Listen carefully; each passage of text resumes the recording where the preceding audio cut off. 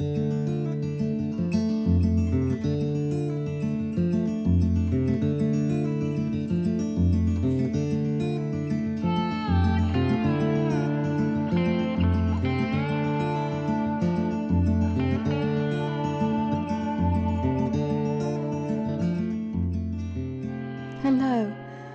Thank you for coming back. Thank you for taking time.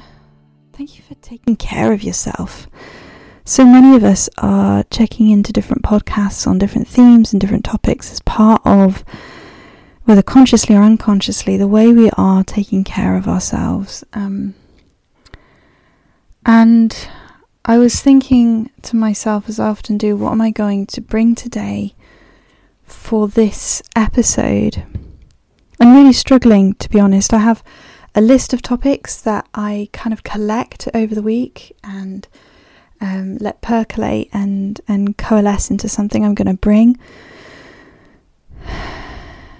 And I'm in a hard space today. I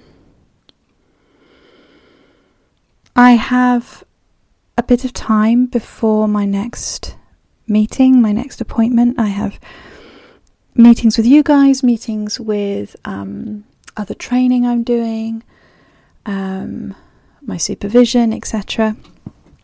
And throughout the day, and there's often these little pockets of time, and I was going to sit down and podcast in one of these pockets. And I came to it, and it often is a case of pinning myself to the chair to do this podcasting or administration or anything else, anything other than meeting with you guys, which is the easiest and bestest part of my job.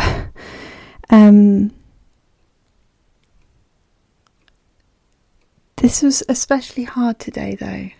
There's something very vulnerable about coming to the microphone. I've spoken about that before, which is part of the challenge for podcasting for me. Like many of you, it's hard for me to take up space. It's hard to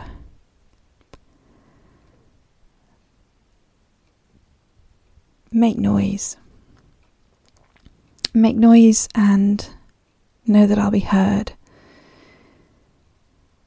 It's one of the reasons I'm astounded every week by the bravery that people bring to my sessions with them. And one of the most painful things I hear from the third culture kids and highly mobile people that I work with is usually at some point after they have told their story with me. And they're in a hard space for whatever reason. And I very often hear something along the lines of, probably as we're discussing what they want for their chapters to come, how they can equip themselves, what resources they have to hand. But particularly that self-care, that self-compassion, that self-empowerment, that I am the author of my story and I'm in charge, so what am I going to do with it? And at some point I hear, but I don't want to have to.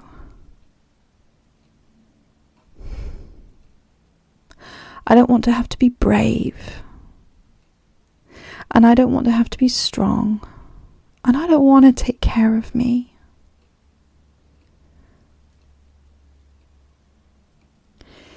And this is why we start with stories, because it's usually come after they've heard their own story and how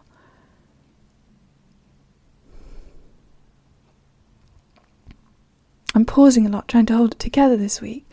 How brave they've been and how much they've gone through. We know our stories aren't all doom and gloom. We know we've had epically extraordinary, incredible moments, but there's something about taking the space to hear all of it in a safe place where it's not going to get compared to other people's stories to see if it's bad enough to grieve. And they can just hear And in that supportive space with me,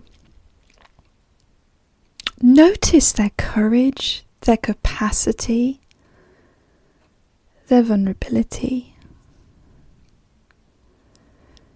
their needs that went unmet.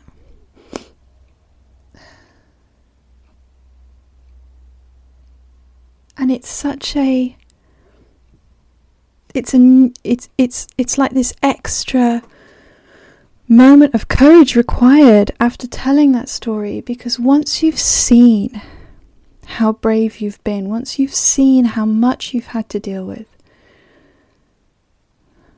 the compassion that often comes brings this inner child space of, but I don't want to. It's got to be somebody else's turn now, surely. Do I have to keep taking care of me? And the pain of realizing that maybe it didn't always have to be so hard, that so many of us internalize the challenges we've walked through as something problematic within us, right? We weren't quick enough, adaptive enough, good enough, clever enough, something enough. But when we lay out our stories, we can often see the variables at play that were entirely beyond our control much more clearly. We can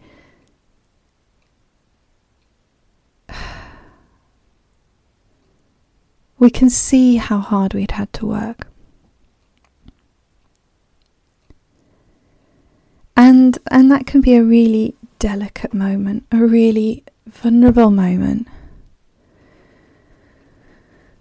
where we feel how much we've been doing so far, how much we've been pushing through. And then, you brave creatures, you sit with a therapist, somebody else, or with somebody like me, and you go, you're inviting me to be nice to myself as well? To keep caring for me? What more do you want from me? Is it not enough that I dragged myself this far in my story? And you haven't dragged, you've flown, so many of you, you've absolutely soared. It's just cost.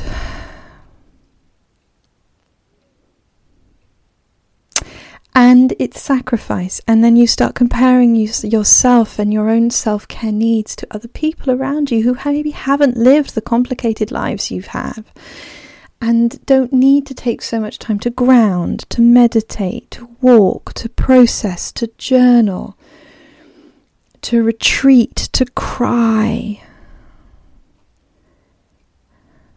And it makes us angry.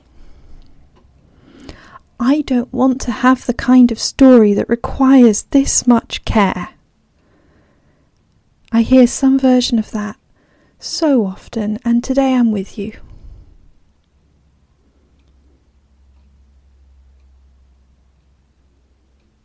And this is part of my process today. This is actually a new moment for me, where doing this podcast episode is not another really important task, but it really is part of how I'm going to care for me today. And I don't want to have to.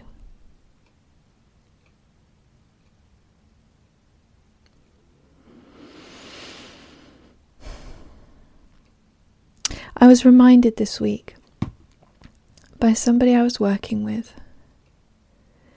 of the unfairness when a parent or a carer of a young child behaves as though that child should not need, should be less like a child, basically. The unfairness of having a child and then being annoyed when they are childlike. And I'm reflecting on my attitude towards myself today. I mean, the first confrontation is me as a parent, right? I swear I would be a worse parent without you all. I learned so much from your stories, and I'm so grateful. But it made me think of the way I parent myself, the way I care for myself, and how so often when I treat myself with this frustration, when I use this phrase, I don't want to have to look after me. I don't want it. When I hear myself use that voice with me, I'm challenged. Because how unfair. The child me did not ask for the story she had. The child you did not ask for the story you had. And it's not their fault that their story requires a very specific kind of care. Read a lot of care. It's not their fault. It's not your fault. It's not my fault that we need looking after. And you don't make a child grow up well by resenting the care they need. You simply care for them. And you allow them to be at whatever developmental stage they are. And I wish I was better as a parent at this. And I wish I was better with myself at this. But here we are, bringing the subconscious into the conscious, and we're learning. And this is why we do story work. Because when we start in your childhoods, when we start with the you that was there at the beginning, we understand the you that is here now. We give context. This is why adult you needs care, is what our stories tell us.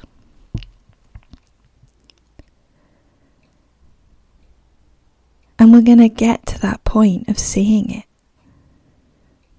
And knowing it doesn't, I was going to say it doesn't matter. It does, of course it does.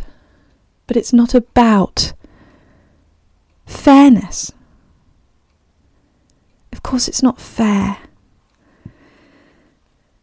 when we have experienced difficult, awful and avoidable things in our childhoods.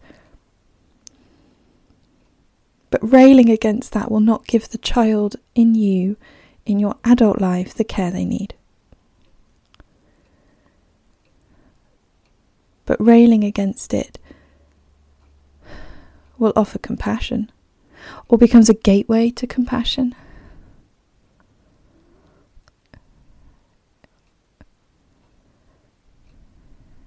Today, I invite you to sit with me and look after yourself.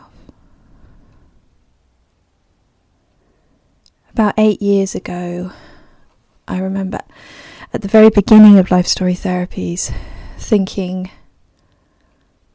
about the most trivial question, really. How was I going to sign off my emails?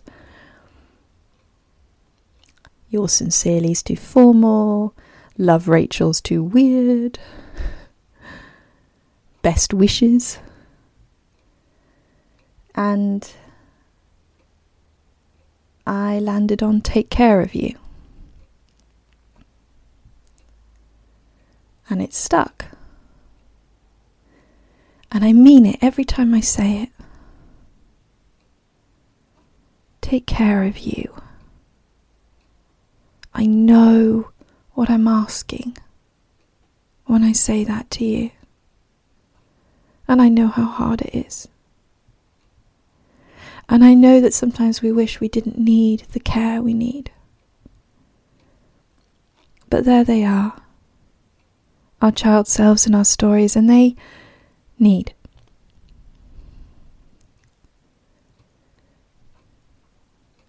And we can give.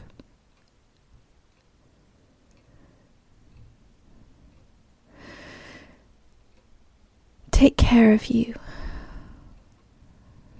Hang in there. There's only one of us. And the world needs us.